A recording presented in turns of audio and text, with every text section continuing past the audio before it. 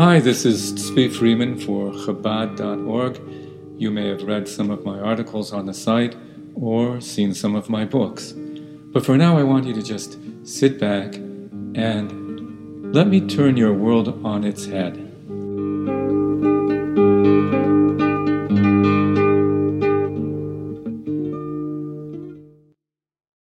So is Rosh Hashanah a patriarchal holiday? I mean, it's the day of judgment. It literally, Rosh Hashanah means the head of the year, and we call God Avinu Melkeinu, our father, not mother, and king, not queen. So you can't get more patriarchal than that. But then we also declare that today is the birth of the world. Men don't give birth.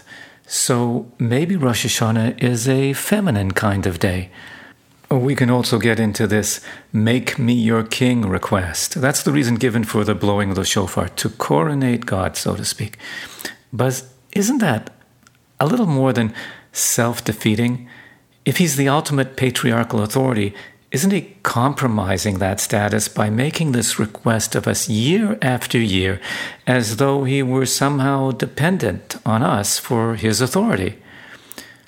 So the short explanation is that Rosh Hashanah is the day that God created the human being, male and female. He created them.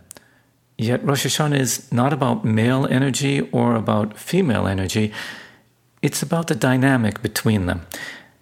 As described in the Medrash and other classic Jewish texts, Rosh Hashanah is the beginning of a complex dynamic between those energies, eliciting something that transcends both. So let's get into that step by step. Go through the text and you'll see that the relationship between man and woman is by far the most common metaphor for our relationship with God. In Tanakh, that's the Hebrew Bible, in Talmud and Medrash, even more so in Zohar and Kabbalistic works. And that makes sense. After all, the creator of this world chose a male-female dynamic for generating life, other than in a few rare instances. According to the Zohar, he implemented a quite similar dynamic to generate time, space, and existence as we know it. And that's also not hard to fathom. Think of any time you have been creative. Yeah, people tend to think of creativity as a unilateral top-down experience. The artist is ostensibly just releasing creative energies, expressing himself. But the artist perceives things quite differently. She has an idea. She has the clay in her hands to realize that idea. But somehow the clay speaks to her fingers to her mind to something deep inside, and a work of art entirely new and fascinating emerges. The same with an author. He imagines a story. He carefully crafts the characters to carry out that story, only to discover his own characters informing him of a new direction the story must take. As is befitting, they declare of characters such as us. Yes, character hijack is real. And it's also the dynamo of the very best novels. Or take Jim Henson's puppets. They were perpetually being remodeled. It was a collaborative effort between the puppets, or the Muppets, and the Muppeteers. As one of the staff put it, Kermit and Miss Piggy kept on telling us how they really needed to look. So examples scream out from literally every arena of human expression without exception. Where did good comedians discover their best material, if not out of that vital interaction with a live audience? What would Jackie Mason have been if every performance had been on Zoom or Clubhouse with mute all? Why is it that the best music history is produced emerged out of musicians sitting down with new designs of old instruments, whether Beethoven with a pianoforte or the Beatles with electric guitars and track-laying studios? Who came up with the music, the composer or the technology, or both? In fact, just the other day I sighted a 12-string Martin guitar crying out to me from the wall of a used goods shop, and once in my hands it whispered to me the sounds it needed me to play, and gently urged me to take it home. We're seeing the same technology feedback loop today with what they call AI, digital widgets and robots that simulate decision-making and learning. The most exciting phenomenon in the field are the unexpected interactions between those artificial devices and authentic intelligence, real human beings. It's at that nexus of organism and mechanism that something really new emerges. The mother matrix of all creativity is Torah itself, the blueprint of the cosmos. There's Torah as it comes down from heaven as a divine monologue. We call it the written Torah. Then there's what we call the oral Torah, the dialogue between man and God, as the sages struggle to apply God's word to situations as they arise. These are the debates of masters such as Abaye and Rava in the Talmud, the creamy, rich, ocean-deep homily and metaphor of the Medrash, the brilliant abstraction and application of Maimonides. There, in the convergence of sacred dictate and human ingenuity, that's where the beauty of Torah appears in all its glory. Creativity, true creativity, emerges not from any single origin, but out of a collision of forces running in opposite directions. God is in the explosion. Now, Rabbi Shalom Dovber of Lubavitch, we call him the Rebbe Rashab, he articulated this idea in one of the best studied texts in the Chabad, composed at the cusp of the 20th century, where he describes communication as feminine energy. Speaking starts with ideas and emotions, he writes, but it ends up tapping into something much deeper. When we simply express ourselves, we might squeeze a little more juice out of our brains. But when what concerns us is not what we are saying, but what the other person is hearing, then well springs gush open at the core of our psyche, and words and ideas we hadn't dreamed of flow forth as if out of nowhere. That explains well the words of Rabbi Chanina in the Talmud. He said, I learned much from my teachers, more from my colleagues, but from my students, I learned more than all combined. It wasn't that his students informed him of things that he didn't know, but that in the interaction with students, more than with colleagues, newness emerged. So how does that work? Rabbi Shalom Dovber cites the words of Lecha Dodi. It's a mystical poem sung in almost all Jewish congregations at the entry of Shabbat, with Shabbat being the feminine day of the week. So there it says, Sof ma'aseh b'machshava techila, the final act was in thought from the beginning. The final act, that's not the delivery, but the reception of your words by your audience. It's that reception and the feedback it delivers that reaches before the beginning of thought to a place where speaker and listener are not separate entities, but fused as one. And it's from there that the most creative ideas emerge. So these are the masculine and feminine forces of creation. The top-down content, seminal information, explicit command chain, that's principally male energy. The same with the great chain of being, the cosmic hierarchy discussed in all ancient cosmologies. The feedback loop, where things actually gestate and get real, that's principally female energy. Which is dominant? Well, the ultimate woman is planet Earth. The ultimate artist is the gardener. You prepare the soil and plant a seed, water the seed, protect its plot, a tree grows. You are the male, planet Earth is the female. Who gave birth to the tree? You or planet Earth? So the male energies seem to be initiating everything. But down the line, nobody ever said the conception begins with the male. But look, is dominance really relevant here? It doesn't matter who wins in the end, the masculine or the feminine. Ultimately, what we're looking at is neither of these. The final act was in thought from the beginning. In the convergence of these two energies, a third element emerges, one that transcends male and female and any other dichotomy, the ultimate origin of both, That's the closest we get to God himself.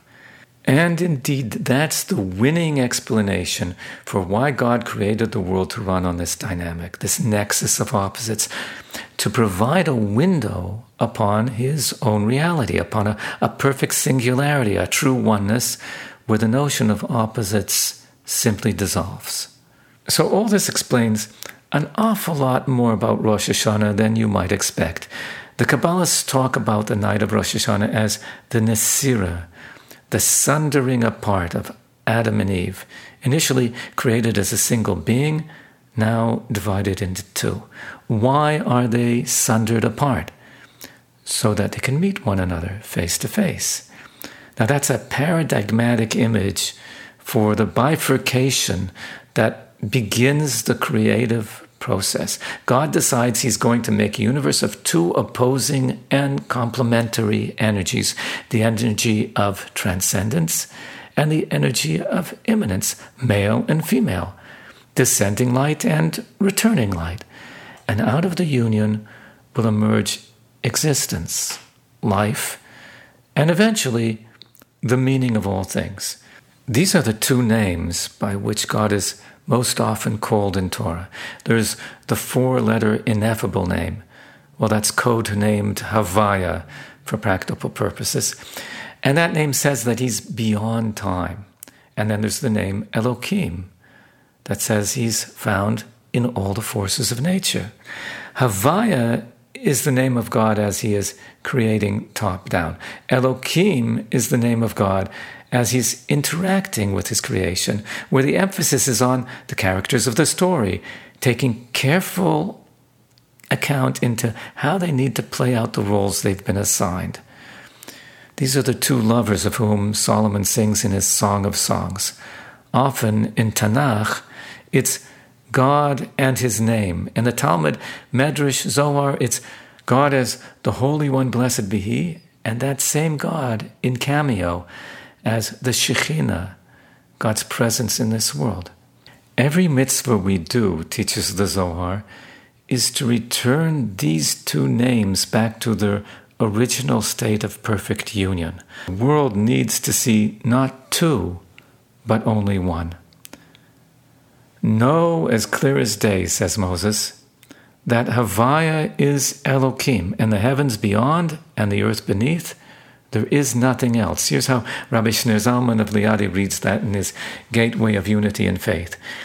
When you know that Havaya is Elohim and Elohim is Havaya, that these are simply two modalities of the same God working in perfect tandem to enact the creative process, then you will realize as clear as day that there is truly no other existence other than that perfect oneness.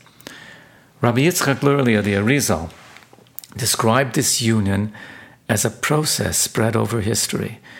In this way, he deciphers an extremely bewildering medrash concerning a dispute between the sun and the moon. You can read more about that in the Lunar Files. Initially, explains the Arizal, the feminine element, known as Malchut, royalty, is nothing more than a dimensionless point beneath the foundation. Gradually, Malchut rises through 10 stages, first to simply reconnect, but then to be abreast with the masculine, until at the threshold of the Messianic era, the feminine will transcend the masculine altogether, fulfilling the verse, a woman of valor is the crown of her husband. Through our mitzvahs, the Arizal explains, we are the agents of this tikkun, this repair. The entire story of the Jewish people, very much the feminine of the nations, is to promote that feminine quality back up to its origin. Once complete, the essence of God himself, true oneness, is able to shine in our world. So note that the feminine is not reabsorbed within the masculine, neither does it usurp the masculine. So it's totally different. It's when the two energies are at the peak of their fulfillment, then in the exquisite harmony between them emerges the ultimate light. So how does this help understand Rosh Hashanah? For one thing, it explains this puzzling request for us to coronate God every year again and again. that request is coming from him as he plays the masculine role. The God point within us, our divine souls, plays the feminine role. As much as we depend on him as judge and father, he chooses to depend on us to complete the story and imbue this world with meaning and light to make it a worthwhile investment. We make him a real king. Why does he choose to do so? To provide dominance to the feminine energy embodied by us. This way, the universe receives each year from a yet deeper hidden place, much as those well springs we earlier described, gushing forth when we speak to a receptive audience. It also explains an even more puzzling anomaly of the day. In our Rosh Hashanah prayers, we call this day the first day of your works. We also call it the birth of the world. Why? Because according to tradition, it's the day the first human being was created. But wait, the human being was not the birth of the world. Neither was he created on the first day of creation, but the sixth and last day. And that's exactly the point. Until there was a feedback loop to creation, nothing had begun. Humanity was the female of creation, and therefore the point where all begins. You can see more on that in Rosh Hashanah and the warping of time. So to every year since, the rebirth of a meaningful world is up to us. Every year on Rosh Hashanah. How? By playing the feminine role of God. So now, by all calculations, we're now at the final phase of the rise of the feminine as described by the Arizal. That explains a lot. But the crucial point is that we're not talking about the rise of woman, but the rise of femininity. According to all the above, perhaps we can describe femininity as the capacity to be receptive to another, to say, it doesn't have to be about me, but rather to draw out the inner powers of others. That capacity is the womb of life, the healing waters, the gateway to the Messianic era. You know, in the English language, the soil, the dirt, the mud that gave birth to us, that supports us, nurtures us, all these terms are soiled, dirtied, and muddied, with the ugliest connotations. Not so in Hebrew. We are called Adam because we were formed from the Adamah, the ground beneath our feet. And that's not pejoratively. We plead to our Maker 3 times a day that our lives should be as the soil to everyone, as to say, let my life be as fertile soil from which many others may flourish. True, naughty little children may step all over you. What do you care? You stand at the gateway of the very next line of that prayer. Open my heart to your Torah. Nurture empathy, knowing life from within. When we can properly appreciate these qualities, at least as much as we appreciate dominance, power, and transcendence, then there will be a balance of harmony between men and women, between humanity and planet Earth, between the universe and its creator. In the words of Zechariah the prophet, God will be one and his name will be one. May that be sooner than we can imagine, and may all you males and females be blessed with a good and sweet year.